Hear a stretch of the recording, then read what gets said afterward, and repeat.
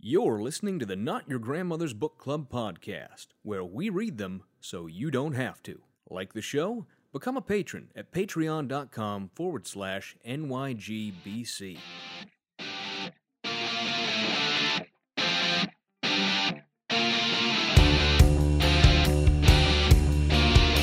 You should write a book, Fry.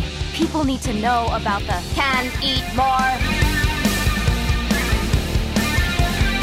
I'm getting this book on UFOs. Did you know they're real? But there's a huge comic conspiracy to cover it up. Oh, that's just a paranoid fantasy. I want to be a book. You can pick me up, flip through my pages, make sure nobody drew wieners in me.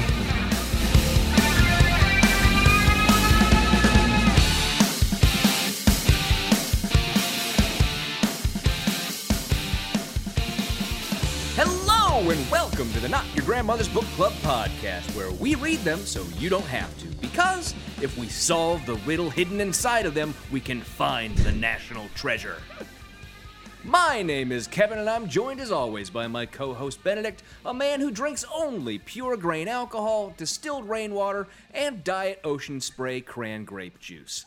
Benedict, if you needed to hide a body, and there were no limitations? That's the word. Yeah, sure, we'll go with that. On, say availability, access to the space you're thinking of, or help you might need, where would you hide the body?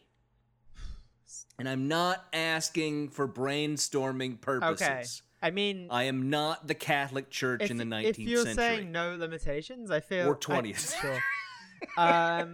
If you're saying no limitations, I feel like the answer is space. Just launch the motherfucker into space. Just get yourself a rocket and set it. I mean, that would be convenient. Yeah. I mean, I was going to go with something like in a list of clear evidence proving Donald Trump's malfeasance while I'm handing it to a Republican. But more realistic, I think. Give me something a little more realistic than that. Not something I ever thought about, to be honest. Bullshit.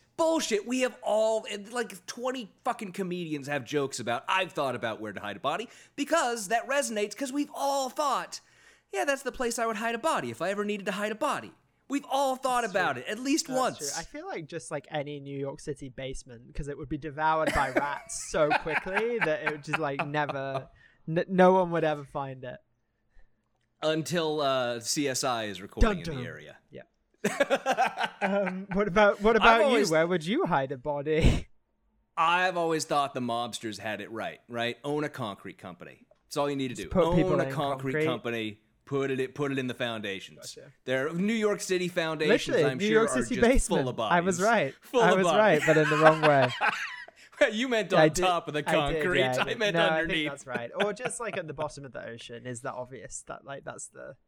Those are the a couple of cinder blocks. Yeah. Look, we'll brainstorm this. We'll write a book about it, Where to Hide a Body. It'll be available on Amazon. International bestseller, self-published. Next week. Self-published international bestseller. Wow, the Saudis bought a lot of these. Why are we having a lot sent to Riyadh? It's weird. I don't know what's going on here. But anyways, Benedict, this is, of course, the show. Well, you may know, I should say. Up front, you probably know. But some of the listeners, new folks coming along to hear the show, they may not know exactly what it is we do here. So, of course, this is the show where we dig down deep into the cave of sorrows, seeking the lustrous, dragon-guarded treasure of right-wing thought. Sure. Is it treasure? I don't know. No, it's definitely not. Definitely not. Not quite treasure. But Benedict, why don't you start us off this? Well, I can't talk today. I have mentioned on Twitter and on, the little blurb I put out last week that I'm moving right now. I'm still all scrambled up because of all that. So that's my excuse for all of my misstatements on this week's show. But Benedict, do you have a hot take to start us off this week? And it's actually, it's a labor-related hot take. Oh, nice. And it is the fact that I think everybody should just get a week off in July. Because it's been a rough year, Kevin. And like, what do companies really do in July? Everyone's going on vacation anyway. Does the economy really need to exist in the second week of July? I don't think so. I don't think Benedict, so. you heard it here. Benedict wants to cancel the economy. Yeah, that's right. I want to cancel the economy, but specifically for the second week of July. Or even like the first week of July. Just the week of the 4th of July. Everyone's already taking the Monday off anyway. Yep. So just give everyone the rest of the week off. And then everyone will come back so refreshed, and it'll be so nice. And then we can go back to our crazy American work schedules. It's so fucking British of you. Yeah. It's so fucking British of you. Yeah, I mean, the British answer is to give everyone the whole of August off. That's the European approach. Bank holiday and all this shit, whatever the hell that is. I mean, it's just a federal holiday. By the way, I've been wanting to ask you forever, what the fuck even is a bank holiday? It's a holiday. Are you celebrating banks? No. Are banks closed? What the fuck is it? That's where it comes from. It's like a holiday that's so serious that even the banks are closed. So, okay, but what is it about? It's just what is it about? Nothing. I mean, we don't name our holidays after our heroes because we're not weird. Okay, but here's it's just is it a random day? No, is it the same day every year? What is the bank holiday? Exactly. So, but it's like the federal holidays here. So it's like Martin Luther King Day, but without the attachment to any specific thing. So are there multiple of them? So there's like 8 a year or something, and there's 2 in May, one in July, one in. New Year's Day is a bank holiday. Okay, but it's New Year's Day. It's not bank holiday. It's New Year's Day. But it is a bank holiday. It's just okay. But don't you have one? Holiday.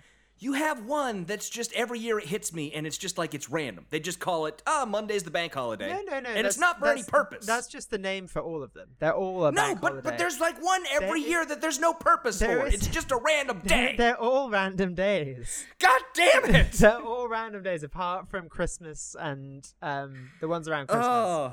But we call the May people. one. There's the May bank holiday we call it, or like just call it, we refer to them by the month that they're in normally.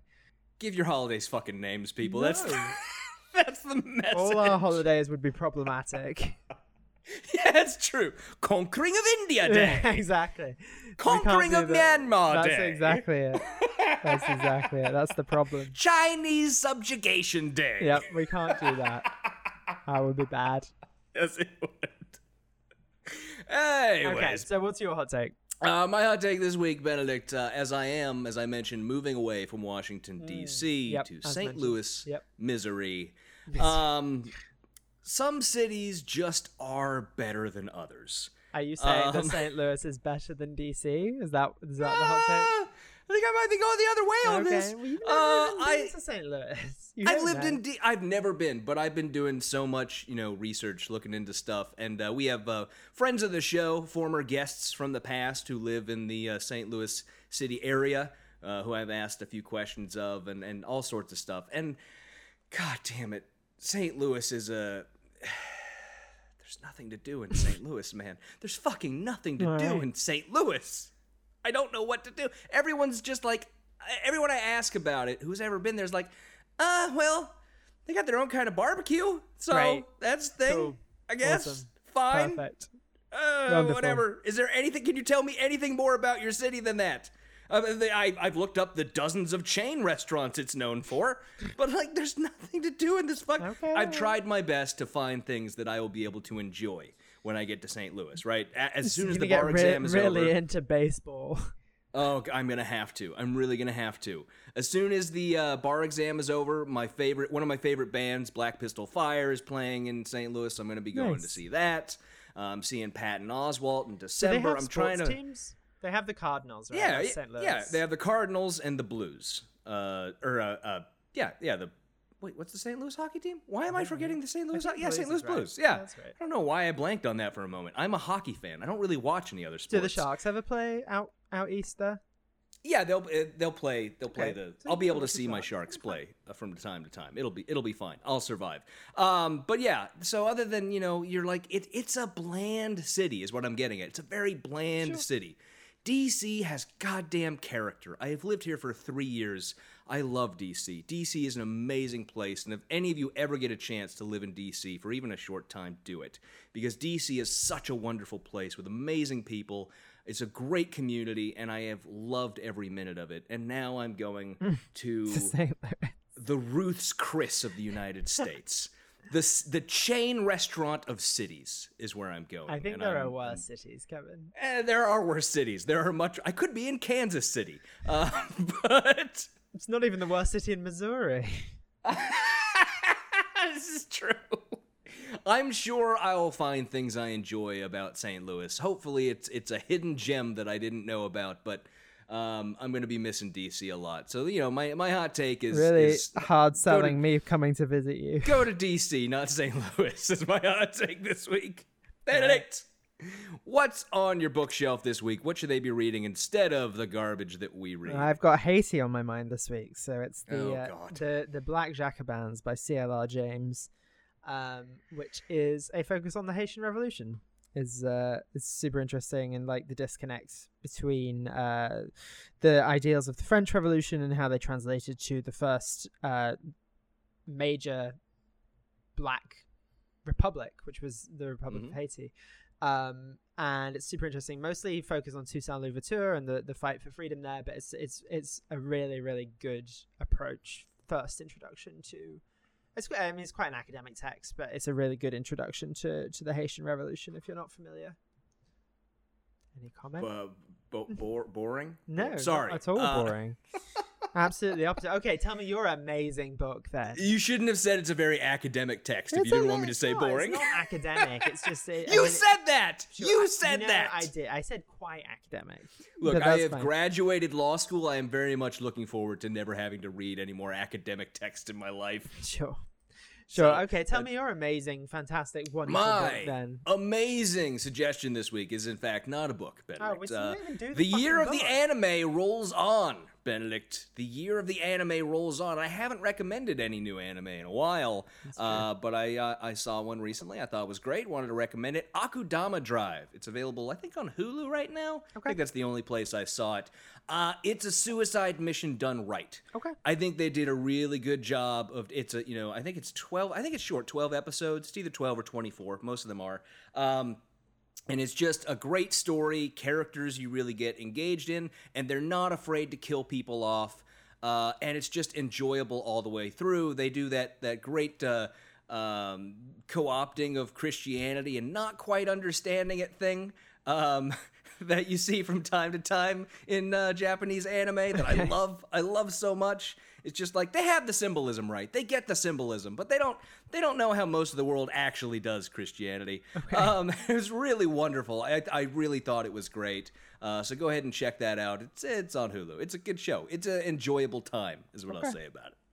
So anyways, on to housekeeping this week. Of course, remember to rate and review us on the iTunes. And I gotta say, as far as the rate and review us on the iTunes goes, Benedict the other day, he was telling me that he went to his neighbor's house because he needed to borrow some sugar because he drinks tea. He's one of those weirdos. Okay, tea. Hold on. I do not put sugar in my tea. We will not slander my good name like this. He needed some sugar for the crumpets he was making to eat with the tea. What the fuck are you talking about? Get out of here. Crumpets aren't a sweet treat. You've ruined it. You've ruined the story. Nobody's going to believe this now. Just give us 5 stars on iTunes. Benedict was making dessert crumpets, and no, he needed some sugar. I'm not allowing you to finish this story. Fine, please. Biscuits. No, you were making biscuits. I was not making biscuits. Fuck off. Just rate and review us on iTunes so that Kevin doesn't have to tell these shitty, poorly researched stories in future. That's the pitch. That's it.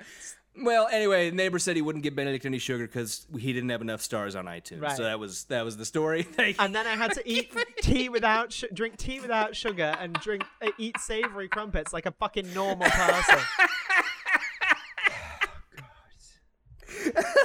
You love how mad you got about that? It's just outright slander.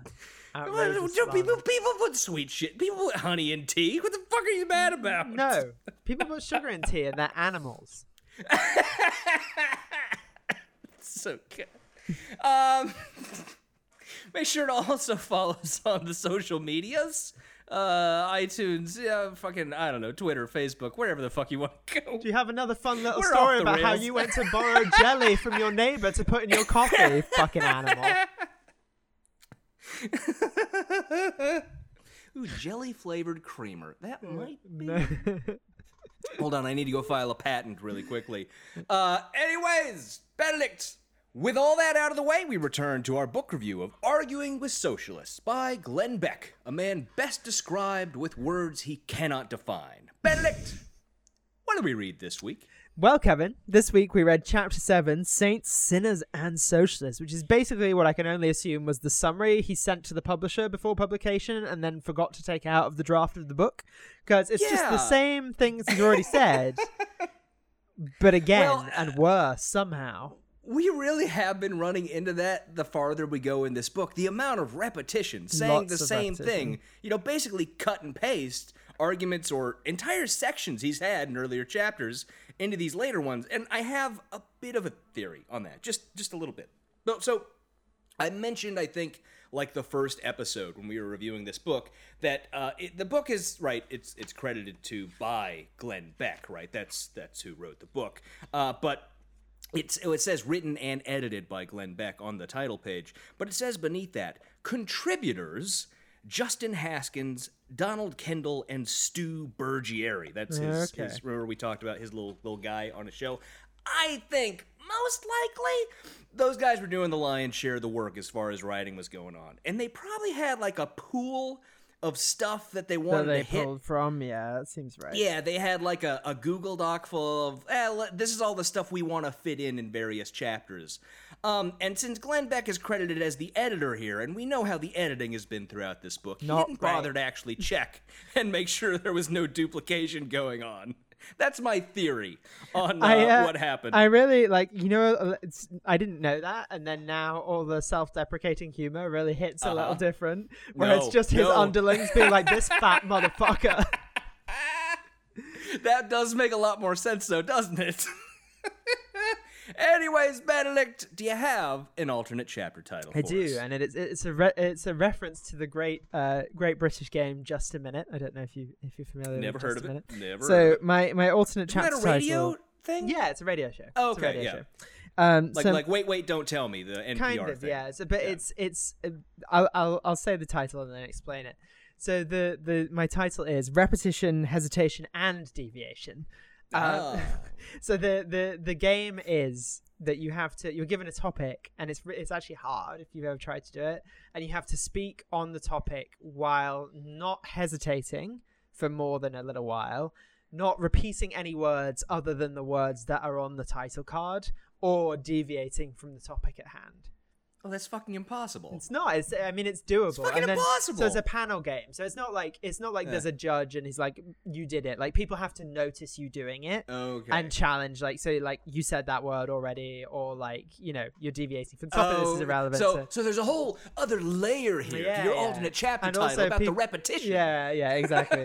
Repetition, hesitation, and deviation. I'm charging Glenn with all three in this book, rather in this chapter. You're trying to be way too fucking clever this week. It's very messy. Normally I put the bare minimum of effort in. Yeah, so now I was about to say, normally I'm like, oh, come on, you didn't fucking try. And now I'm like, oh, you fucking tried too goddamn much. Too hard, yep.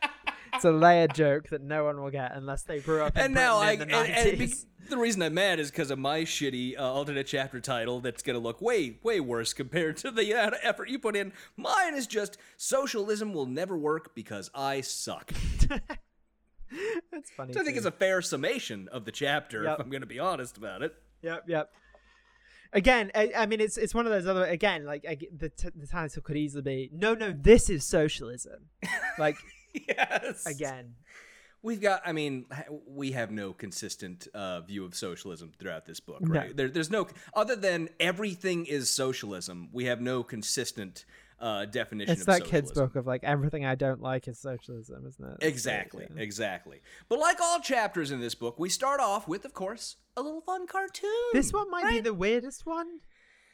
I don't know about weirdest. I think dumb. I don't know. It's hard to say. At least it's straightforward. At least I understand what he's trying to do with this one. I'll say that about it. So the first panel, we have in the background a circus performer, a woman in a top hat, and holding a flaming hoop that a tiger's jumping through. Mm-hmm. And in the foreground is Ilhan Omar, arms crossed, saying, if these wild animals can be trained to overcome their natural instincts, ... And then in the next panel, in the background, circus tamer with an elephant this time. Big muscle man, big muscle circus guy, standing next to an elephant. And AOC in the foreground saying, so can we as human beings. And then this comic is finished off rather simply with the two circus tamers being mauled by the animals they were previously standing next to. Yep. So I know what he was going for there, right? Yeah, human nature is violent and we're all going to end up killing each other. That's why we need guns. Well, it always comes back to guns, right? We know it always comes back to guns. But we'll get into it. But human nature, to begin with, is a bullshit term that's indefinable, I think, in most respects. Yeah, it's also weird. Because nobody ever bothers to define it. That's true. And it's also weird because, I don't think the Democrats are the, pro-circus people here. I don't think there's a massive pro-circus movement amongst the progressive wing of the Democratic Party. Yep. Yeah, maybe, I don't know. It's just a weird way of illustrating I actually don't remember. Have you ever been to a circus?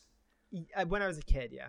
Yeah, I have too. The Barnum and Bailey's came through the city, and I think we went to the circus. But I don't think I've seen even advertisements for a circus in 10 years. Certainly not one with animals. I don't know if that's even allowed. I don't think they're really even around much anymore. Maybe in Texas. Maybe you get a lot more circuses in Texas. Who knows? There's a lot more. But this chapter starts off with the big headline: "Human nature and socialism don't mix." Mm-hmm.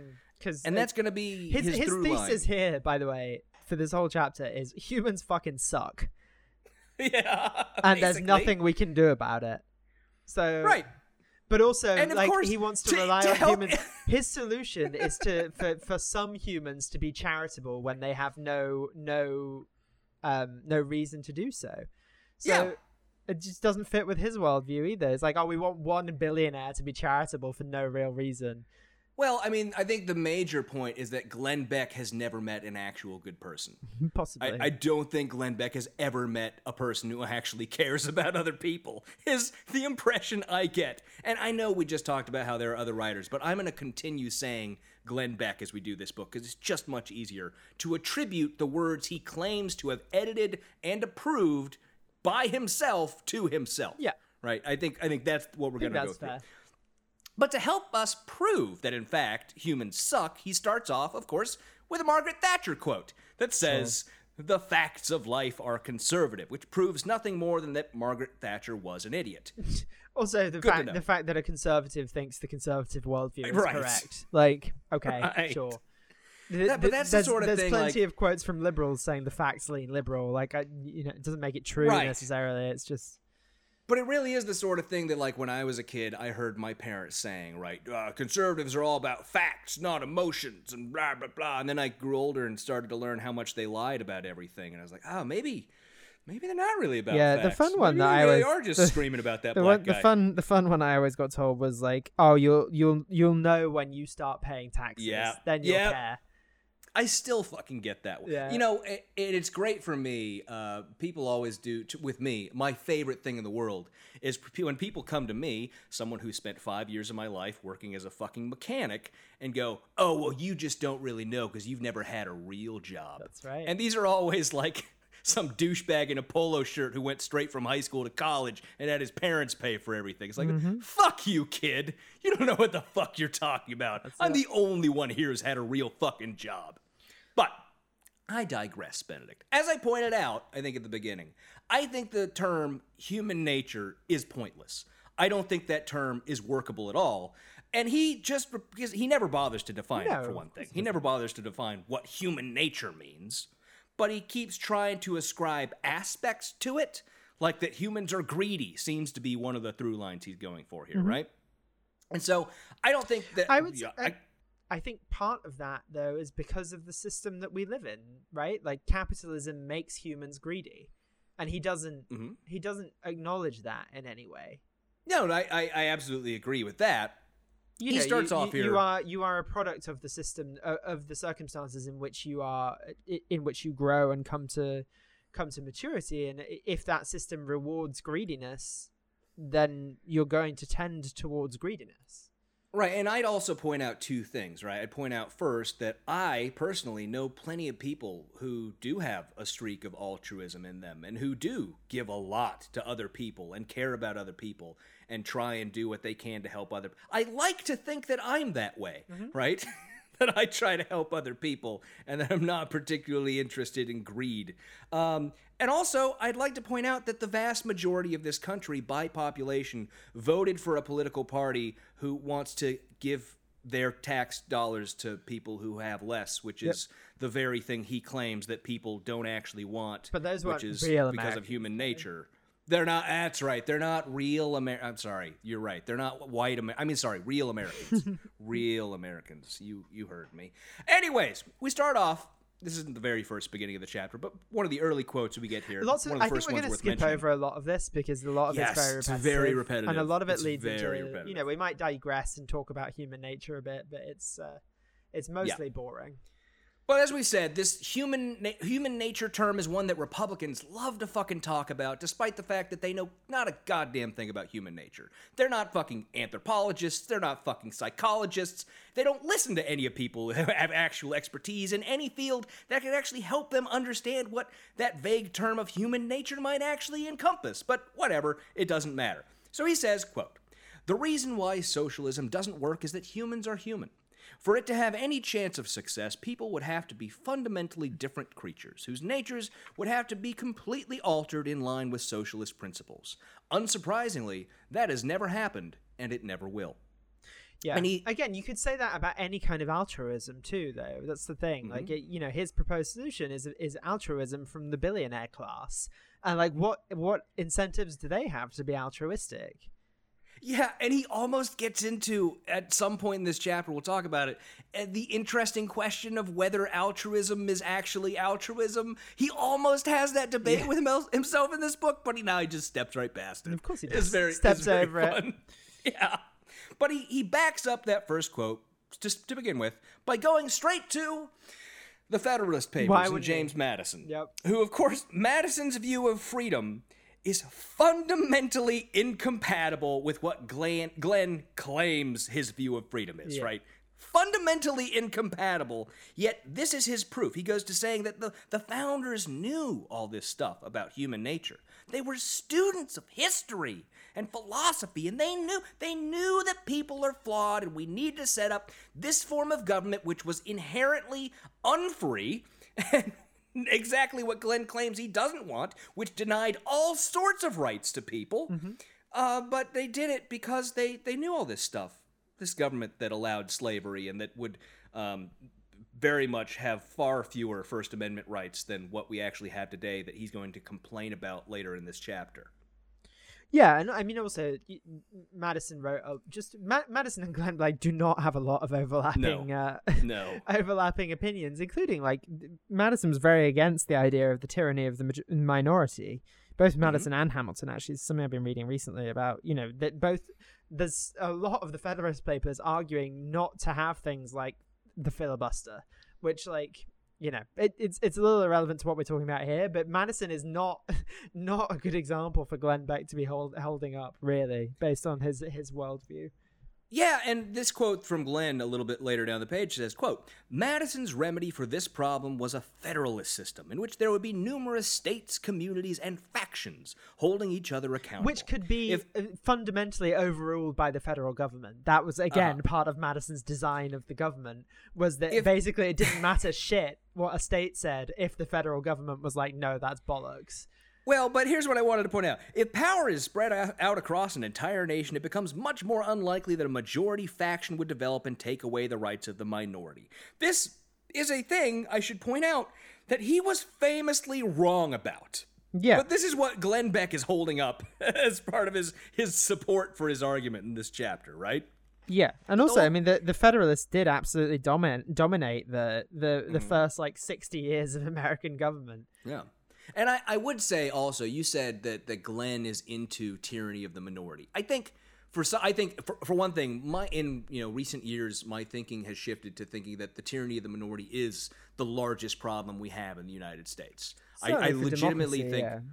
I think the biggest problem we have is that we live under tyranny of the minority. I think it's a huge fucking problem we need to deal with before we can actually fucking move on and take care of any of our other fucking problems. If we can deal with the tyranny of the minority, we don't have to deal with Joe fucking Manchin being the goddamn swing vote and having to deal with him and all this shit, right? We can actually have more Democrats and have an actual intellectual conversation among people who believe in reality about what should be the move forward. Shit like that. I mean, that's actually not really the problem. The problem is Joe Manchin isn't the swing vote. The swing vote is the 10th Republican. That's also part of it. Exactly. You get what I'm going at. That's the problem, yeah. You understand what I'm going at. Yeah. But anyway, but point being, right, that this whole I don't think that Glenn is pro tyranny of the minority. Because he's talked a lot in this book about how the minority protections and, Bill of Rights, all this stuff. I don't think he actually believes that. I think he simply believes in a tyranny of Republicans.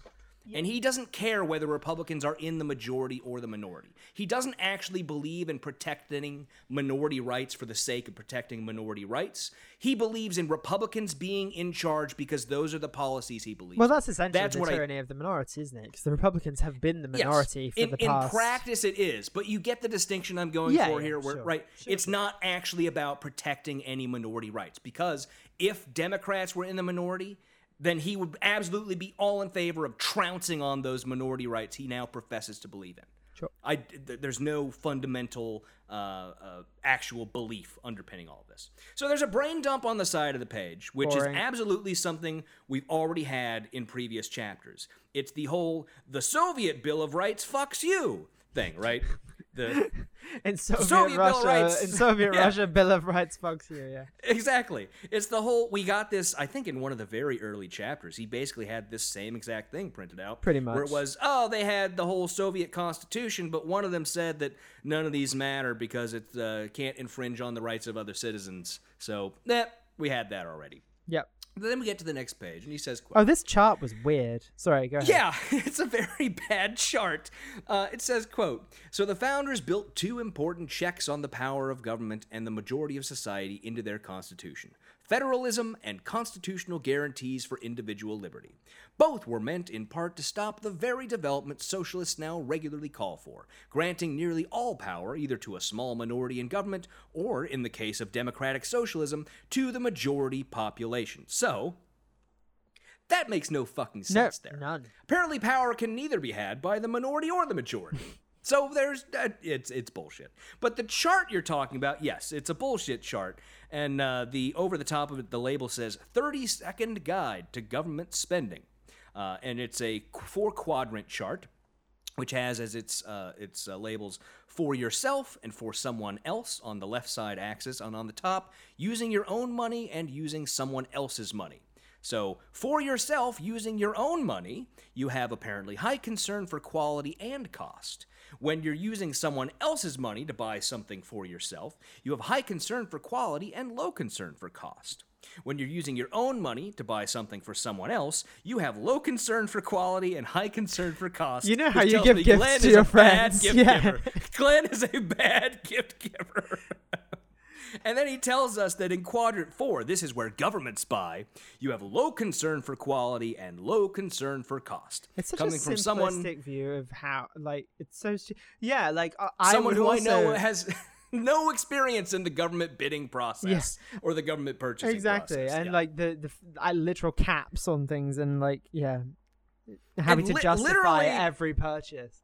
Literally, where the items purchased have to meet exact, rigid, specific guidelines on how they were manufactured and the quality that they have. Exactly. It's ridiculous. And as if people aren't living paycheck to paycheck when buying things for themselves. And I have a really high concern for quality. I think I'll spend my entire paycheck on fucking beluga caviar this year. Yep. Well, that's how Glenn makes his purchases, right? But he doesn't... Glenn is not the everyman he pretends to be. He has no fucking clue how the rest of society actually lives. We know this. I know. Faux shock. Oh, who could imagine? But he continues.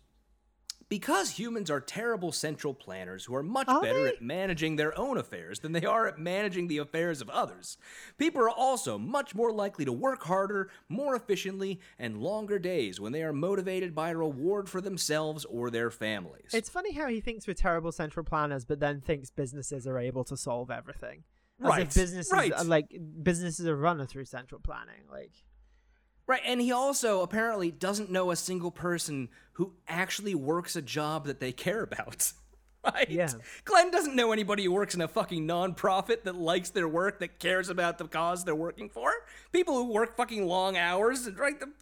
He doesn't understand anyone who's actually motivated by good thoughts. He just doesn't. The next few pages are all just him being like, yeah, like people are naturally pricks. And there's nothing we can do about that. Yeah, it's fucking crazy, man. He continues, competition and the rewards that flow from it are literally everywhere. By denying that reality, socialists work against fundamental laws of nature. It's no wonder, then, that they have been so unsuccessful. Because apparently, and we have to point out once again, right, that his definition of bullshit socialism is not at all what anyone in the United States is pushing for. No one is getting rid of... Some people are, but right. It's hardly the majority view. There are 12 people in downtown Austin and 50 in Portland who agree with Glenn Beck's definition of socialism. The vast majority, right, you get what I'm saying. Yeah. We don't need to worry about that. The political party he pointed out that had 1,000 members. I don't need to give a shit what they think, because that's not what we're actually talking about. Because Glenn claims that the Democrats are fucking socialists. He claims that Joe Biden is a fucking socialist. Ipso facto, Joe Biden wants all this bullshit that Glenn claims in this book. That is patently ridiculous nonsense. Yep. So I don't have to quibble with him about who exactly in this country wants his bullshit definition of socialism, right? Thank you. I'm very glad that you agree with me on that front, right? I think so.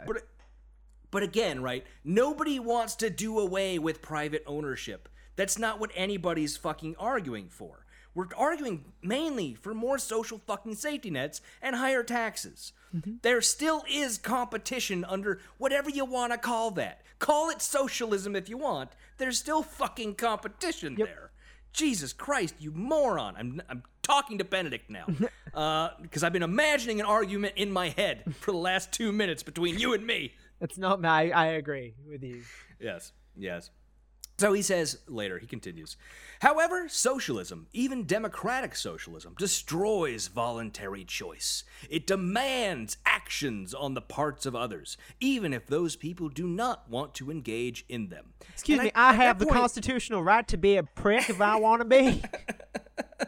Well, at that point, I went, wait, what the fuck is he talking about? Demands action. And then I realized, he thinks taxation is forcing someone to do something. I forgot. I had completely forgotten. No, I think he's being really literal with it. I think he literally thinks that we're going to force people to, hand out money to the... literally compel people to go and do benevolent acts. I think that's what he's arguing here. That's possible. I don't know. I mean, and we do get in this chapter, I should say, some more hints of his convergence with John Birch Society. Oh, yeah, I saw the global government thing, and then I was like, right. John Birch. See? Sticks right out of the page to you now, doesn't it? Right? It does. And so, but we also get some stuff that I don't know. He doesn't make any argument to me in this book, or in this chapter anyways, that sounds in any way like actual action. He just keeps talking about taxation and spending.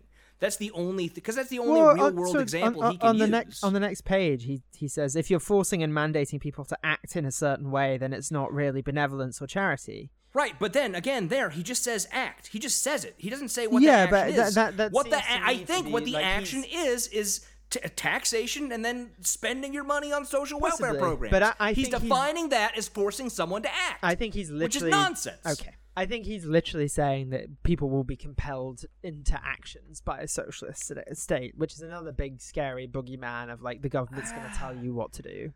I guess because in earlier chapters, he did have all that bullshit stuff about, fucking collective farms. Well, he gets onto it with the broccoli in this one. But he's not using that. We'll get to it. All right? We have to just... Yeah, just have to skip through this move on. Bullshit. We'll fucking get to it when we get to it, or else we're going to talk about this entire chapter on page 4 or whatever we're on. Yes. So he says, this is the least inspiring way to get humans to help others, because people are often required to engage in actions they really, really don't want to do. Yeah. I don't care. I don't care what he finds inspiring. No. I really fucking don't. No. The majority wants us to do this. We should fucking do this. So we get finally our first tweet of the chapter. And this is from Clay Guevara at Coffee Shop Commie.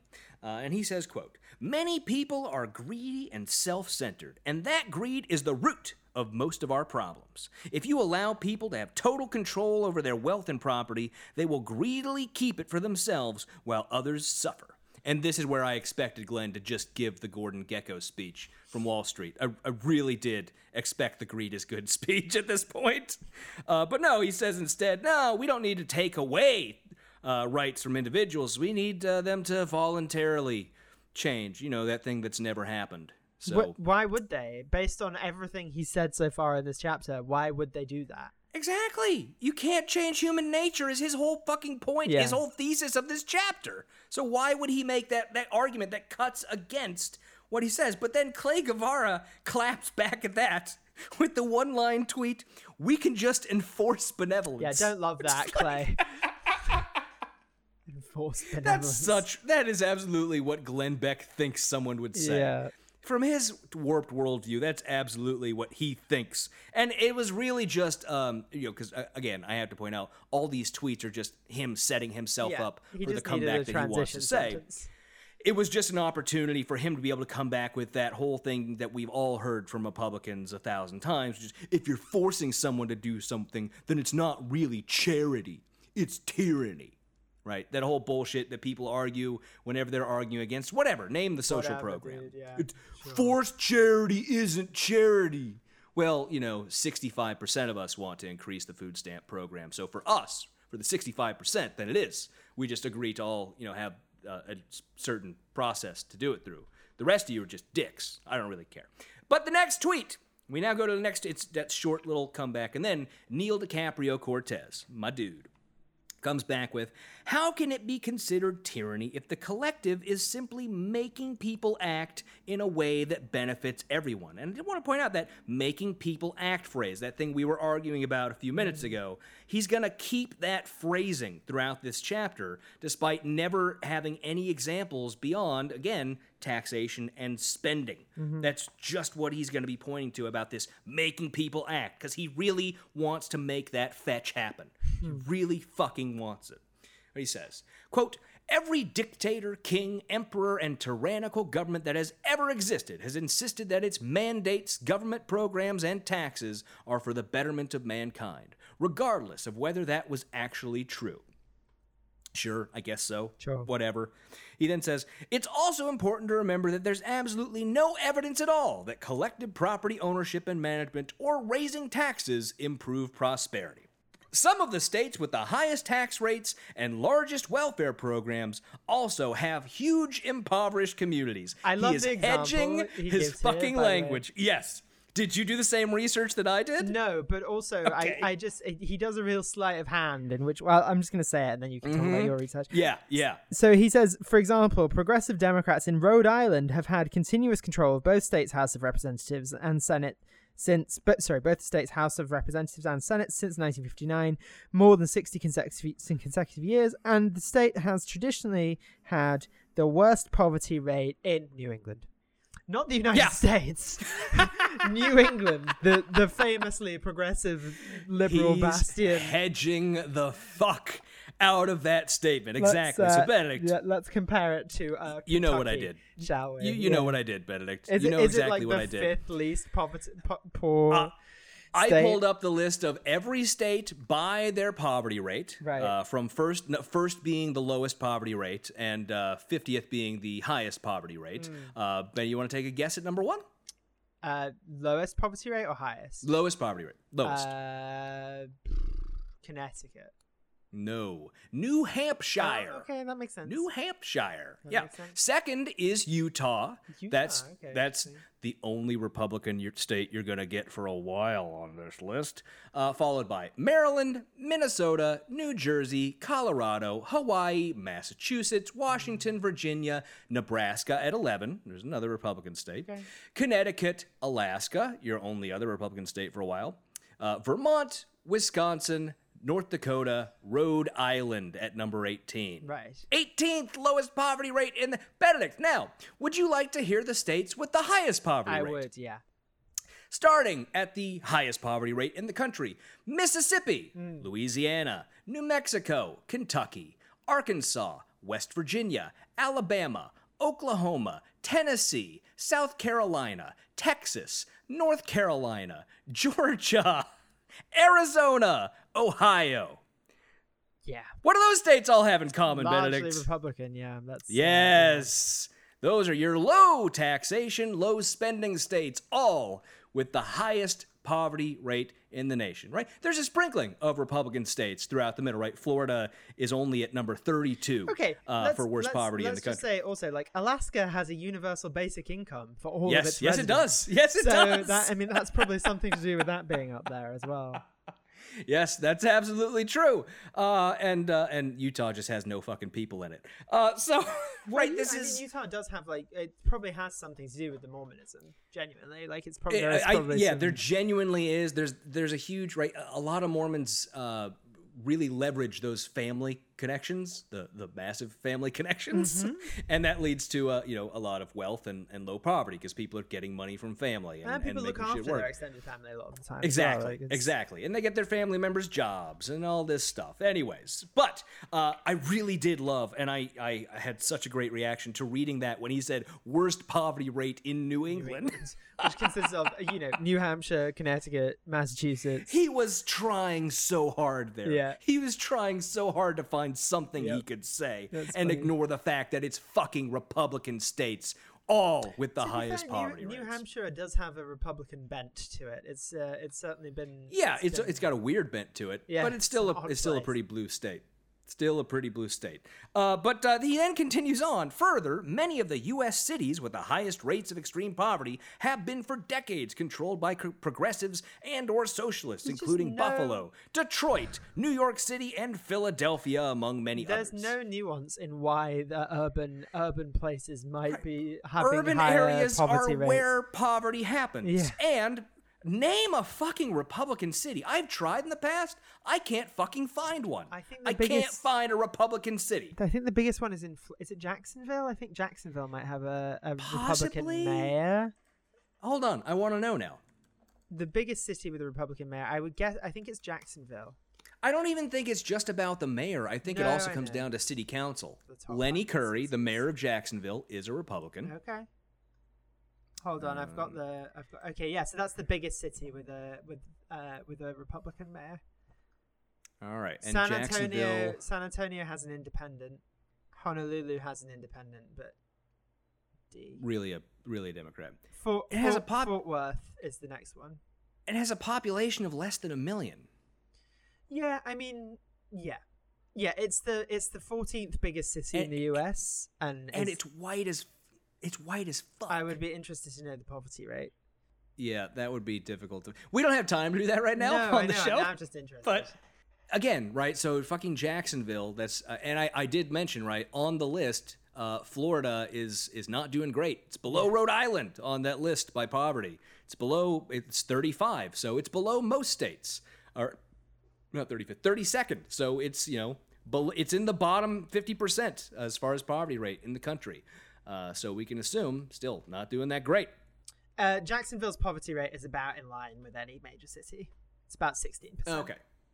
Okay. So yeah, about in line. Cool, man.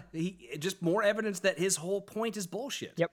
Right. The poverty clusters in cities for a number of reasons. For one thing, it's where it's easiest to get resources.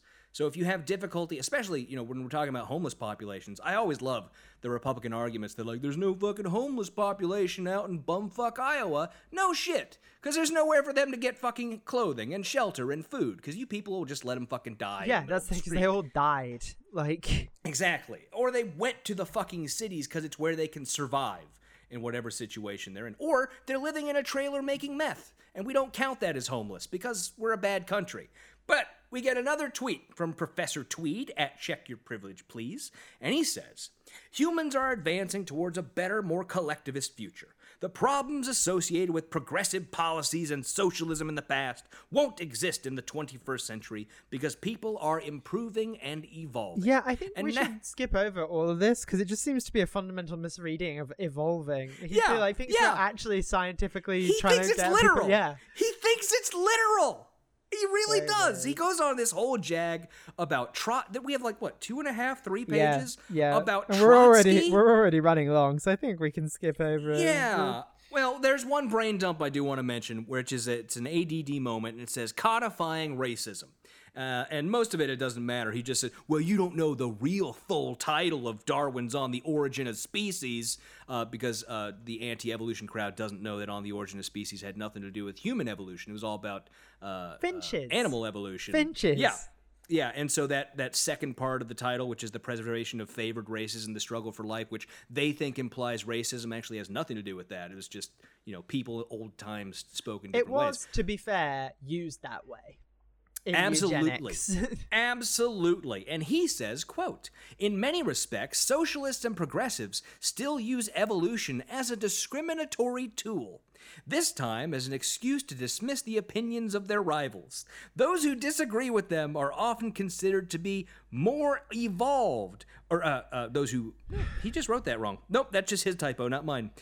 More evolved, more intelligent part of humanity. Those who cling to guns or religion, as Barack Obama once said, are treated as though they are not fully human. It's extremely silly. It's extremely silly. That's such horseshit. That's just so great, though. I fucking love that so much. Yeah, and I just, on the next couple pages talking about Trotsky, I just wrote in my notes, cool, Trotsky didn't understand psychology or evolution either. We can move on. Yeah, that's fine. I don't expect non-scientists in the 1920s to understand. I don't expect scientists from the 1920s to understand evolution. No, they were all fucking eugenicists. Science wasn't great back then. But we're doing much better now, and that's why, Glenn, you can survive. It's because of the heart disease medication we've come up with for people like you, using that science you think is still racist. Then we have the scorecard again, which we've definitely been over before. Yep, we get the which list includes Nazi Germany on for socialism, which is not. And again, I went in there and pulled it all up. The Black Book, the Black Book of Communism, which he claims is his source for all the numbers of deaths. And as far as accuracy, this time, because remember, he's been a little wishy-washy on what those numbers are that he's claiming. He has in a lot of these, like for USSR, 20 million to 30 million. So a 10 million gap there. The first number he lists there is the number that the Little Black Book of Communism gives. The 30 million is Glenn Beck's own number. Because he just wants to have a bigger number on there. So he does that for a bunch of these, and he just adds a plus on the end of all of them, because, the bigger that he can make the number, the better. Who really gives a shit? It's also, 10,000 is not that big a number compared to the amount of damage that the US has done to itself and others. Yeah, he literally wrote for Venezuela 10,000 plus. Which, obviously that's bad. Any deaths. I'm pretty sure the CIA probably killed more than that in South America. CIA probably killed more than that in Venezuela. Let's go check the Contras scorecard. But then we get another tweet from Professor Tweed, and it is, okay, Glenn Beck, but you admit that humans have flaws, right? And that's just a setup for a laugh line of, yeah, I'm an example of a flawed human being. Ha, ha, ha, ha. And then Professor Tweed again. Well, we have to deal with those flaws somehow, right? Collective economic decision-making is the best way to do that, because well-educated, highly trained administrative experts can direct and order society and distribute wealth equitably in ways that flawed individuals cannot. Yes. And he could not write a harder straw man if he tried. He's absolutely just nobody fucking talks like that. Nobody argues like that. Professor Tweed might. There are professors Tweed that might. would talk like that. Someone who's just really fucking fed up with Glenn Beck and is trying to be as specific as possible. And then he says that since the birth of progressivism and the writings of Prussian radical George Wilhelm Friedrich Hegel. You know how you always use someone's full name when you're not being ridiculous about it. You know how all those great people are constantly using Barack Obama's middle name just for specificity, not for any other ulterior purpose. There has nothing to do with any of that. But no, yeah, he's shitting on Hegel here. I have no doubt that Glenn Beck does not understand Hegel in the slightest. I don't understand Hegel in the slightest, but I don't claim to, so I don't have to worry about that. Quote Hegel. I can just call up Aaron if I need some Hegel expertise. That's right. Okay, can we talk about this broccoli model? Because it's very weird. We're at the broccoli now. Right? So we get a little bit more of the reason why we have these problems is because humans aren't perfect. We're all imperfect people. Blah blah blah blah blah. And then he says, "Quote: Second, as I mentioned earlier, people are primarily motivated by their own self-interest." I did the editor's signal for addition there before people and wrote in shitty. So shitty people primarily motivated. But now he gets to this example, which is a way for him to put in bad puns. I guess. I'm pretty sure that's how this came about. It was just an exercise in putting in bad puns. Or am I thinking of the wrong one? Am I the wrong point? Where was the one that had like the Bernie puns and stuff? Oh yeah, no, that's the Windows one. Oh, okay. It's not even puns. It's just like pretending not to want to get sued for libel.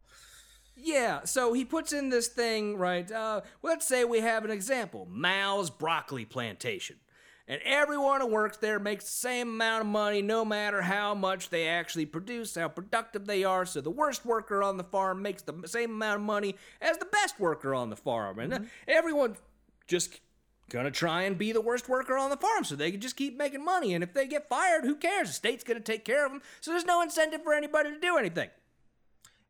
What does he think, like, the broccoli workers are like? I'm sorry, but like, what's the hardest working why is the hardest working broccoli worker on the farm breaking his back for the man? Like, the hardest working broccoli worker is a much better fucking worker than Glenn Beck. I literally wrote that. I was like, lol, at Glenn talking into the microphone thinking he's a hard worker. Right. But look, so we've talked plenty of times about how nobody is arguing for fucking collective farming. No. Nobody is arguing this stupid bullshit they always try and pull about everyone makes the same amount of money, right? That's all straw man bullshit. None of that makes any sense. I can give you an example of how cooperatives work, for example, which is something Glenn Beck would probably claim is socialism, because it's a system where workers own the business and they are all paid based on how much they actually do. A cooperative, you can have a cooperative broccoli farm, and the way that each individual gets paid is based on their patronage, which is generally measured by the amount that they actually contribute to the business. So in other words, if you're picking broccoli, you get paid based on the amount of broccoli you pick. The only difference is there's not a whole bunch of money going to an owner who's not out there in the fields with you. Everyone who's out there in the fields picking broccoli is splitting the same pot of money because they all own it together. That's how it fucking works. It's the exact opposite of this stupid fucking example. They actually do get paid based on how hard they work and have an incentive to work harder. You dick. That's right. How So then he gives us more terrible fucking examples of how bad central planning is. Starting off with the Great Leap. Sure. He titles it the Great Leap backwards, and my response is, yeah, man, that fucking sucked. We all agree on that. Yeah, but again, there's no reference to like the one good thing Stalin did, which was the 5-year plans. Right. I mean that. But okay. Let me walk that back. Not the one good thing Stalin did. You don't in fact have to hand it to him. Yes, you do not. But I mean, an example of central planning that did what it was supposed to do. Right. Whether or not it killed millions of Ukrainians in the process. Yeah. But Benedict, let's say you were looking for another example of failed central planning, right? You needed something for your book, something that maybe was a little more relevant to people at home. Maybe you talk about the government cheese that was rotten and moldy that Reagan sent out to Americans in the 1980s. Maybe you talk about that. Maybe you talk about the terrible response to AIDS that Ronald Reagan had in the 1980s that led to yeah. Maybe you talk about those sorts of things. Well, no, as a matter of fact, he's going to talk about the bullet train in California. One train in California. And raising the minimum wage. Sure. So, And to be entirely fair to Glenn, he's lying out his ass about the bullet train. That's fair. That's fair to him. Yeah. Okay. I'm being fair. So. He says all this bullshit, right? He equates the bullet train to fucking... The bullet train is, for one thing, it's infrastructure. It's something that Glenn, at various points, says, oh, government should be involved in infrastructure, limited government stuff they should do, and infrastructure one of them, because we got to get place to place. Glenn just doesn't like trains because he doesn't understand... Because he likes cars. Because he likes cars. Yep. And I should mention, the next chapter is the climate change chapter. Finally. Of course it is. Finally, the next chapter is his climate denial chapter, so we're finally going to get to it. But he claims that by 2018, it was running a decade behind schedule, and the final cost projection was high as $100 billion, more than, the original cost of $33 billion, and they had given up on trying to connect the line from Los Angeles to California. Ben, would it surprise you that all those are complete bullshit? It would not surprise me at all, in fact. Total lies, buddy, total lies. As a matter of fact, the project for the California Bullet Train is still in Phase 1. The original projected completion date for Phase 1 was 2029. Okay. As of right now, the various projects underneath the label of Phase 1, which include, various stations or sections of rail line, some of them have been suspended. Because they're just like, we're going to hold off on that. But the latest projection for anything actually being completed that's in the current Phase 1 plan is 2032. Okay, that is not a decade past 2029, you might notice. I do know. Yeah, the $100 billion that he lists there is in fact not anyone's final cost projection for what it's going to cost. That's just what some right-wing bullshit think tank put together and said, $100 billion sounds like a big scary number we can sell to Republican voters. Mm-hmm. It's actually closer to 70-something billion, so off by about $30 billion there, buddy. He could say that the cost projection was higher than the original estimate. He could do that, but he had to continue and lie because that's what he does. And his claim that the officials had given up on connecting the line from Los Angeles to San Francisco is absolutely not true. They're actually still working on it right now. So I don't know where he's talking about that from. It's just that they won't be doing the coastal route. They're doing the inland route. And the first portion of track, it's like the initial rail corridor or something like that, runs from Merced to Bakersfield, because those are the two endpoints where the track will branch off and go in different directions for the various lines. So you do the middle section first, and then up in Merced, it'll branch off and go to San Francisco in one direction, Sacramento in the other direction. Down near L.A., it'll branch off and go to various L.A. locations from the Bakersfield station. So he's just full of shit. So he got just that bit right. That's where they started building it. I'm a huge fan of the fucking bullet train. Yeah, huge fan. Yeah, big fan of trains. I fucking love trains. I can't wait to ride on it in a couple years when it's finally fucking done. Let's say 2032. I'll be riding the bullet train. But, Glenn, he hates trains. He thinks trains are socialism. I don't know where that comes from. His favorite fucking book is all about trains. He should love some fucking trains.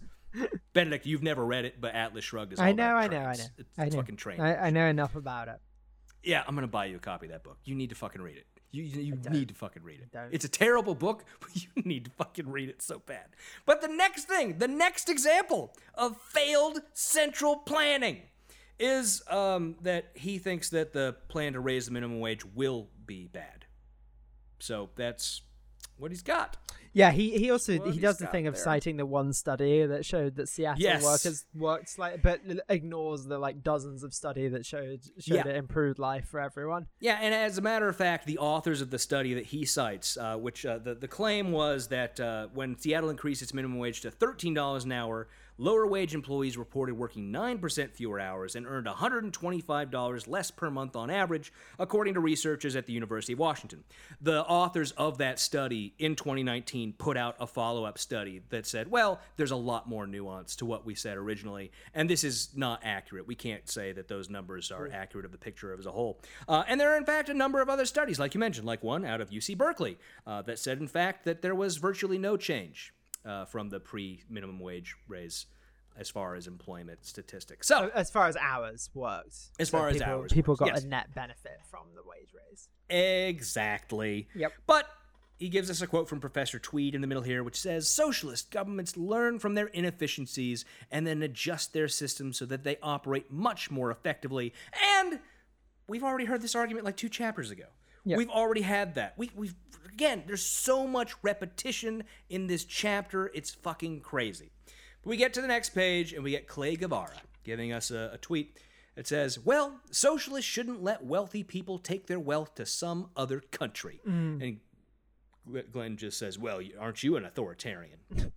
Yes. And we did, remember a couple of chapters ago, we did argue about, because I wasn't sure whether Glenn Beck was anti-offshoring capital or for it or didn't care. That, to me, indicates that he's pro-offshoring capital. Which does not make sense as far as him pro being... it as a way of getting around taxes.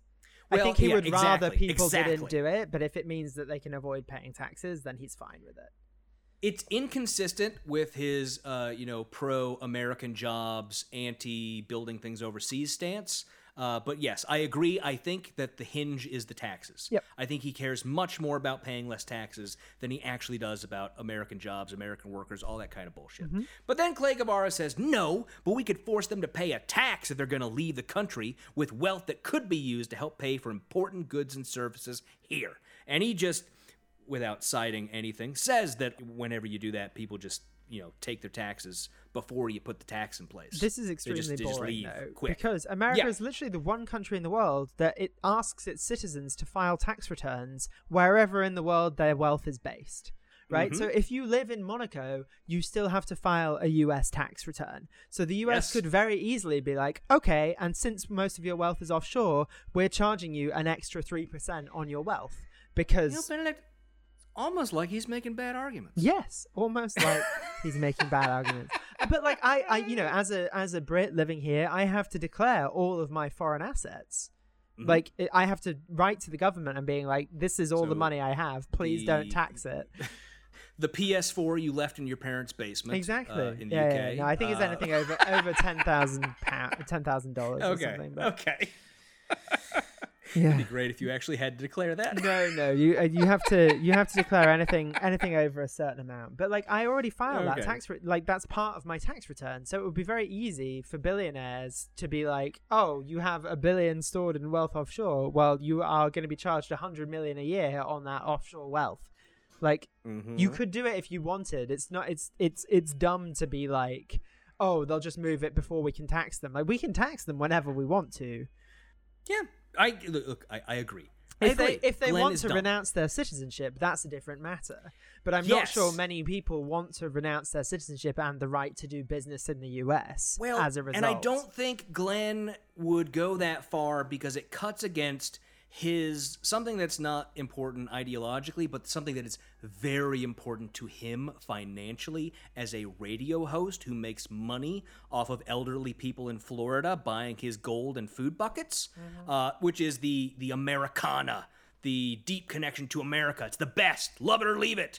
So he would, I think, never cross that line of saying, well, if you don't want to pay the taxes, you could just go file to live in, X country or Y country, move to Switzerland or, whatever, become Rupert Murdoch and buy part of Australia, whatever the fuck, right? He would never cross that line because that makes it seem like he's saying America's not the best anymore. Exactly. Which he can't say. He cannot say that. But we mentioned this earlier. We get to it next. This is where we get that dodge or that tip of the hand to the John Birch Society stuff, where we get a revisit of the ghost of Karl Marx. Yep, love it. And Karl tells us, of course, that it's, we have to abolish countries and nationalities, and we have to have international socialism, which Glenn follows up with in his own words. Translation: if socialists want to do away with capitalism, one of the first conditions is united action among the world's nations, or, more realistically, some kind of global government. There you go. There it is. Ding, ding, ding. United Nations, baby. Yeah, and right. So I think that two things there. One, it gives us a peek into why exactly, because we've been talking about this when we talk about John Birch stuff. Why is the John Birch Society so against the United Nations in particular, for one thing, right? And it is that, right? They think that it's part of the slide into socialism. Mm-hmm. It's part of the plan, right? That's why they're all about that. But also, again, I think it tells us that Glenn is much more involved in John Birch Society thinking than I don't want to say than we thought he was, but it confirms what we thought. Yeah, it confirms that what we knew, I think, that he is very much into the John Birch Society stuff. We get a brain dump here on the side of the page. Socialist fun fact. And he says, once again, this is something that has been repeated, the difference between Nazis and Soviets was the difference between National Socialism and International Socialism. Great stuff. And then follows that with, also, the Soviets killed more people. Cool. Ooh, something you expect in a Pat Buchanan book. Yeah, or, I mean, that's some David Irving shit. Like, ooh, again, right? The Z stands for socialism. Yeah. Like, it's fucking stupid shit. But he says, quote, more importantly, societies and cultures around the world are different. And he's talking about why international socialism won't work. Not necessarily inferior, he has to put that qualifier in there, just different. And in many cases, what works for one group of people won't work for another. People have naturally grouped together based on shared characteristics for a reason. It's an inherent part of who we are, and we've all experienced. No, it's because it used to be really hard to travel around the world, and now it's less hard. That's not what, like, English people didn't all go, we seem the same, let's go live on that island. Fucking ridiculous. Yep, but this is just boilerplate racism. He continues, it's why some places feel like home and others don't. Cool. Global government, which is practically essential if the entire world is going to adopt socialist principles, defies the foundational concept and tries to force people to abide by the same philosophies, rules, and ideas, even though they don't want to. Benedict, I don't know about you. All it requires is a global tax system. We don't need a global government, just an agreed global system of taxation for corporations. Sure. And Benedict, I don't know about you, but I've never based whether or not I feel like I'm home on the local tax rates of the city that I'm living in. No, very much not. Never really been, but I'm sure for Glenn Beck that is a huge concern. But next, from Professor Tweed, even with these problems, socialism is still a better system because under capitalism, the rich end up hoarding their wealth when that money could be put to use by the government, which is much better at managing wealth. And we just get the same old argument that, well, they're actually investing it. So, no taxes, please? Yeah. That's what we get. You think they're hoarding? Yeah, they own 20 houses, and Betsy DeVos does have 13 yachts. But, they're not hoarding. Yeah. Not hoarding. And it's then investing. The waste reports are really weird. He was like, Rand Paul said we waste, what was it, like 1.8 billion? Like, that is not a lot of money in the schemes of the government. Rand Paul's waste report, and he goes back to, again, this is something we've talked about before, the prime cuts reports by Citizens Against Government Waste. Yeah, which is like social security and like keeping people alive. Right. Well, we went through that list. I had some selections from that list the last time that he talked about it. And I did write in my book at that point, we've already read this. Editor! I wrote it multiple times, so I just hoping. But there was another thing here for me that was a little bit weird on the page before we get to that, which is when he starts talking about the Bill and Melinda Gates Foundation and how great Jeff Bezos and people are. It's weird because Glenn Beck despises Bill Gates. Glenn Beck thinks that the Gates Foundation is part of the global communist conspiracy. Yep. Absolutely. I have no doubt because we know he's a Glenn Bircher. He's a Glenn Bircher. Yep. He's a Glenn Bircher. He's a John Bircher. So and the John Birch Society, absolutely. The Bill Gates Foundation, every foundation, because they don't understand how foundation works. And this is a thing that also you see with basically everyone on the right these days. When we get people, especially talking about like the Clinton Foundation, who think that the foundations are like a piggy bank and don't understand at all how it works, and that you don't get to put your money in and then take it out. Which, of course, the Trump want. Foundation was that. It was that. It very much was that. And there are problems with like monitoring various foundations and making sure that they're not doing that sort of thing that the Trump Foundation very much did. But the Gates Foundation, to its credit, one of the single greatest philanthropic organizations in the world, although has done now so much good. Completely eclipsed, by the way, by Mackenzie Bezos, who has just like given $8 billion away in like 6 months, which is way better than anything anyone's ever done, and just shows how fucking pretentious all these people are doing. Oh, we've got to give away the money slowly. No, just give the money away to people that need it now. Shut the fuck up. I think there's, to be fair, I actually think there's a benefit to having both types of people. I'm sure, but Mackenzie Bezos is because she's going to give that money away, and then there's no more money to give away, and then the Bill Gates Foundation is slowly, over long periods of time, giving away money to good causes, and it doesn't matter. It really doesn't matter. But Glenn hates Bill and Melinda Gates Foundation, but he spends a whole paragraph talking about how great it is because of his underlying argument we've heard before that it should all just be charity. We should just do charity. No compulsory taxes or forcing people, what I said before about him thinking taxation is forcing someone to do things. Yep.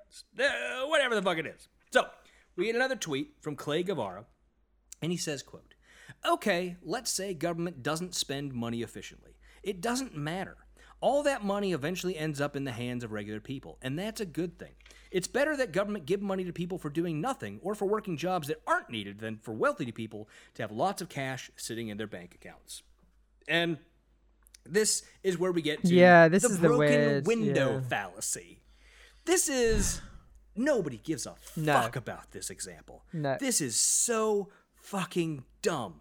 This is just some conservative douche tortuously trying to come up with this terrible example that they can use to describe their convoluted idea about how this shit works. And this is where, he starts using names like Sal Gore, Bernie Spanders, Alexander Ocasio-Cortezio. Does he think those are puns? No, I just think does he know what a pun is? No, I just think he's being an idiot. I just think he's I won't call them out directly, but... Yeah, and the whole thing that he's arguing is, well, let's say we have a town and there's a guy who makes glass and, his glass stops global warming. And so somebody goes around and breaks a bunch of windows in the town so people will have to buy this new glass that will help be more green. And he says, well, that's waste. Duh. Yeah. I don't get it. Well, he's the argument from the progressives would be that it's stimulating the economy because people have to pay for the glass to be put in. That's the argument. Sure, man. When you look at the realities of any sort of programs, because this is simultaneously, right, anti-government regulation of housing codes and anti-anything green, right, at the same time. Yeah. When you look at, for example, all the states that actually have those things in their housing codes, it's when you do upgrades on the house, you have to put in the new upgraded stuff. You can't buy the old, right? You can't buy fucking single pane windows anymore. You have to buy fucking dual pane windows that are going to save energy and be more efficient, right? That kind of shit. Or B, when you're building a new house, it has to meet all these. In California, for example, new homes have to have solar panels on the roof, which is fantastic. None of those fit his stupid fucking examples. No. That's not at all what we're talking about. It's the simplest way of looking at things. Yeah. He has a quote from Paul Krugman, which he does not understand. But he just labeled it's an example for a reason. I don't know. I couldn't figure out what exactly he was trying to say with it. Well, Paul Krugman's a famous Keynesian economist. Economist, and Nobel Prize winner. Yeah, which he acknowledges. But he's arguing he's arguing that Keynesian economics is bad somehow. Right. The quote is, if we discovered that space aliens were planning to attack and we needed a massive buildup to counter the space alien threat, and inflation and budget deficits took secondary place to that, this slump would be over in 18 months. He doesn't tell me where that's from, and I didn't look it up in the references. I have to imagine it's from the financial crisis. Yeah, it's a response to the Great Recession, and is 100% true, by the way. If there was a massive military-industrial push to get people to work and to combat this huge existential threat, 100% true that is the case. We would get everyone back to work instantly if we wanted to. No Republican who argues that FDR did not solve the Great Depression, and in fact World War II did, can disagree with that statement. And remember, Glenn Beck argued that to us. Yeah, because he doesn't understand. Yes! I fucking love that so much. He didn't understand. He was kicking his own argument in the balls. Yep. It was great. Anyway, next tweet from Clay Guevara. Okay, but when most of the wealth is concentrated in the hands of a relatively small group of people, they become power-hungry, greedy, and they end up controlling society. And that's exactly what happened in capitalist countries. We need to take that wealth away from them to spread power around. And this is where Glenn has walked into a swamp of not being able to make one clear argument one way or another, because he has said that power is all about money and blah, blah, blah. he can't really disagree with that. So instead, he starts trashing Google and Facebook and YouTube for censorship. Yep. That's what he gets onto instead. Yep. And the last 6 pages of this, pretty much, or last 10 pages, are all about a misunderstanding of Section 230, aren't they? I mean, it's essentially him arguing that they are publishers. And I mean, you can give your lawyer's view, but I can, or not quite qualified yet, lawyer's view. But I mean, the point of Section 230 is it makes the web what we know it to be today. I mean, everything would be very bland if everyone was if every website was responsible for what a random commenter posted and was legally liable for that. Then the web would just be a very different thing to what it is today. And Facebook and YouTube aren't publishers in the meaningful way that Section 230 defines them as not publishers, right? I mean, I will go. No. I'll go further to that and say that Section 230 doesn't give a fuck about the word publishers. That's true. Section 230 doesn't give a fuck. That's literally just something Ted Cruz fucking came up with in a hearing, and he thought would be a great argument, and now the entire right has taken it up because none of them have bothered to fucking read Section 230. Section 230 doesn't give a fuck about what's a publisher and what's not a publisher. That's just Ted Cruz's fucking argument. Yeah, which falls down, by the way, because literally, like, you can comment on the New York Times' webpage, and the New York Times is a publisher. Exactly. But they're not liable for what people say in the comments. Exactly. It's about who is doing the speaking, right? In the case of Facebook, YouTube, Twitter, whatever, Facebook and Twitter, unless they're tweeting themselves, are not doing the speaking. They're not. It's the people who are putting the words up. That's what Section 230 is about. It's saying that platforms like everything on the internet these days are not liable for things that they don't say. It's the people who said they or their employees. Yeah, exactly. Whereas in the case of New York Times, say we're on the website, if the New York Times puts out an article, the New York Times is doing the speaking. That's why they can be held liable if they're lying or if they're wrong or whatever the case might be. That's why. So, yeah, it's just a terrible bullshit argument. And I think the biggest weird thing about all this for me is that Glenn most certainly should know that Facebook and YouTube are the best tools for right-wing radicalization that have ever existed. They are his best friend, but at the same time, his side at the current moment loves these arguments, so he has to keep propagating them. He has to keep arguing about them. And he makes some really bad arguments against these. There are plenty of great arguments against Facebook and Twitter and YouTube and all this stuff. There's plenty to be said about how they are terrible companies with terrible policies. We can all come up with a million off the top of their head, but he always goes to the worst ones imaginable. Yeah. Starting with, he says, quote, "The worst kept secret in Silicon Valley is that most of America's tech giants are controlled by people who align closely with progressive or even socialist values. Extremely untrue. And that many of those who don't agree with those beliefs are forced to either conform or get out." Skipping down a little bit. You know, like Peter Thiel. In 2017... What? Like Peter Thiel? Yes. In 2017, the problem allegedly got so bad at Google that employees were fired for criticizing the company's leadership team, which the employees said had created a culture of bias against conservatives. One of the ex-employees, James D'Amore, fired for truth, had written an internal memo. Okay, he lies about the James D'Amore story, right? Doesn't mention the full truth about what happened there. He didn't write an internal memo. He wrote a fucking manifesto and sent it around unwarranted by anyone, and then went on a whole fucking bullshit tour of right-wing media playing the victim. Yep. That's what happened with James fucking Amore. And then we get to the Heritage Foundation having one of its videos pulled from Facebook because it was probably, and I haven't seen it, an anti-trans screed. Mm-hmm. They claim this video was about the dangers of puberty blockers. I'm pretty sure I know that video was pretty fucking horrific. I haven't seen it, and I'm pretty sure I fucking know. Yeah. God damn it. And then, the last one we get, well, there's plenty in here, but I'm not mentioning all of them. The last one I want to mention, well, no, the second to last one I want to mention is fucking PragerU. Yeah. Yes, our babies over there at PragerU, who apparently had their video about the 10 Commandments labeled inappropriate content for sensitive audiences. Okay. By the way, Benedict, I went and pulled up that video by searching for it. It's on YouTube. It's not restricted in any way I can discern. And if it was, I can imagine it's because they're making arguments that murder can be justified in that video. Wow. It's not any specific video. I had to look up the lawsuit they filed. By the way, they lost that lawsuit. It was dismissed almost immediately. Cool. I had to look it up to find what actually video they're claiming was censored.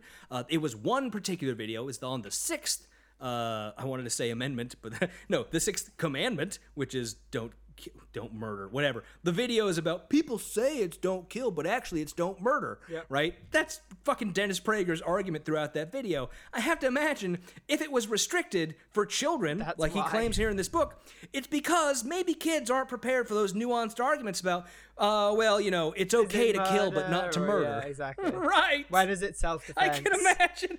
Yeah.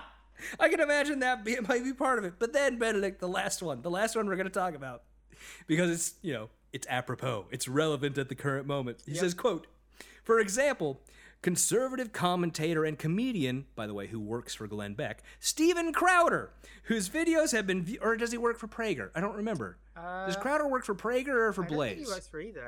I think he has his own thing.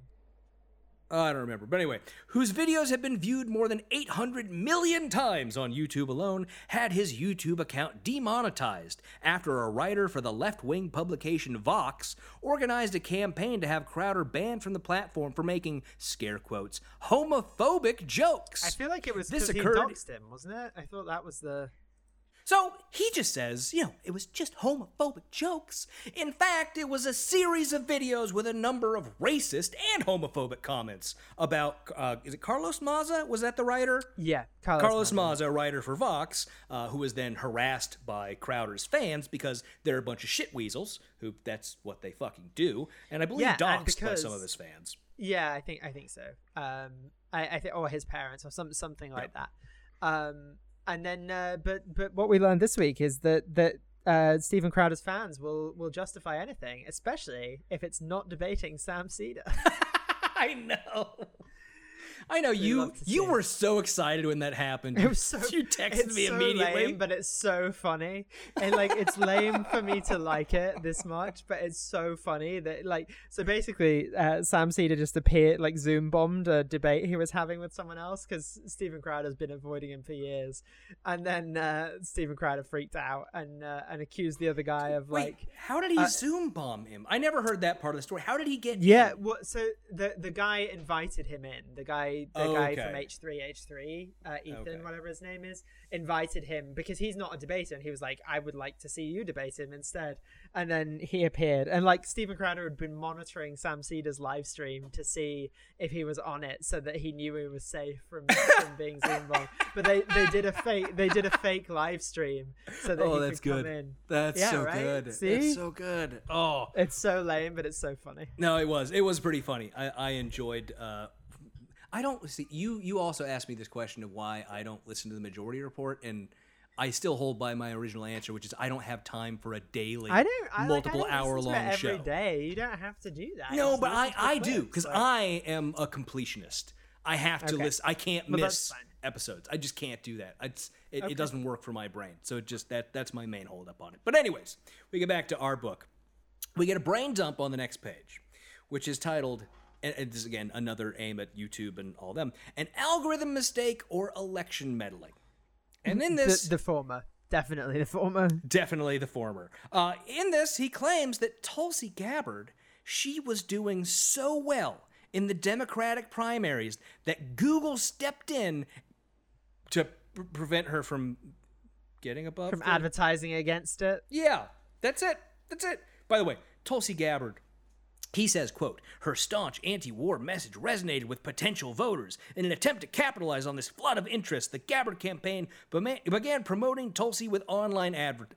I don't think she ever even got above 6% in anything. No, I don't think it was even that high. No, I don't think it was even that high. She never had a chance in hot hell at doing anything. this was absolutely, if there was anything there, it was a fucking mistake. His last line of it is that she filed a lawsuit against Google. That lawsuit was dismissed a month before this book came out. So I'm on the fence of saying, did he intentionally leave off the fact that it was dismissed or just not care to update the book before the final publishing? Probably not care. Yeah, it's hard to say on that one. I don't really know. But again, we get all the stuff about Section 230, where they're just lying about what it means, going with the Ted Cruz line about it. And then we get to the very end, and, it's all, he doesn't want to close down Facebook and Google. He just wants them to play by the same rules as everybody else. He wants enforcement of government regulations in the way that he interprets them. Yeah. Wrongly, by the way.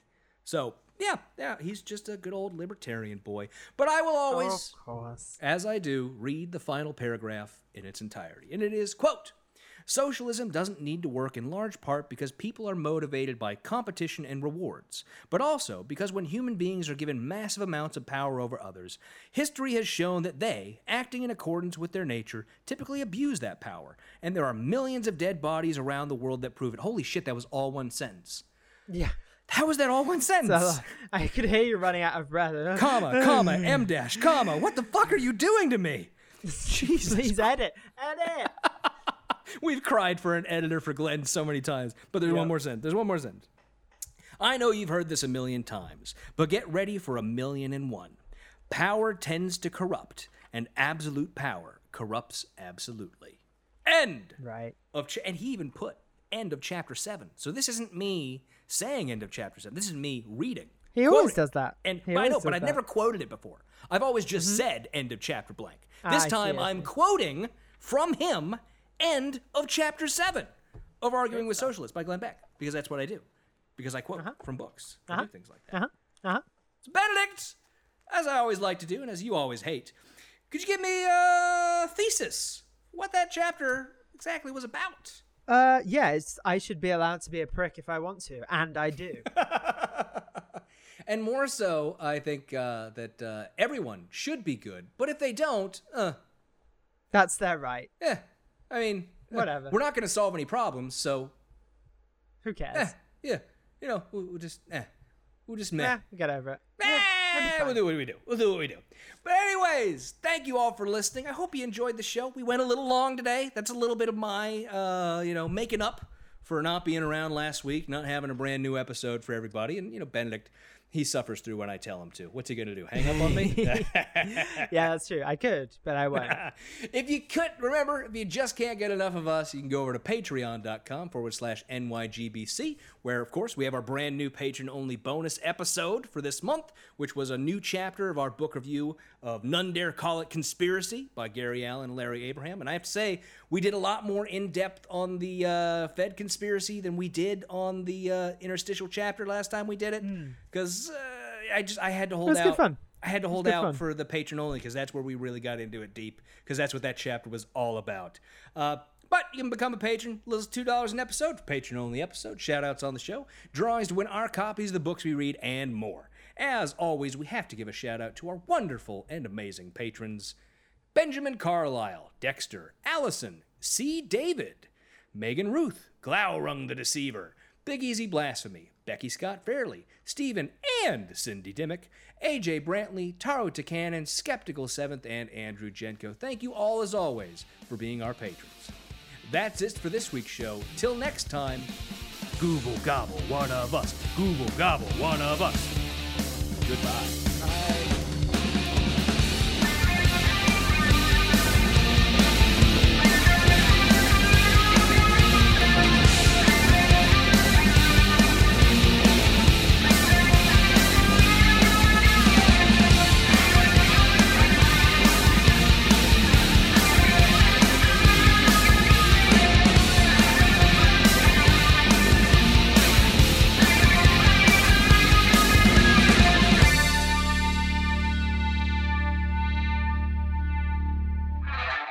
The Not Your Grandmother's Book Club podcast is a production of Kevin and Benedict Productions. Copyright 2020, all rights reserved. Music for this podcast is by Silverman Sound Studios. Find out more at silvermansound.com.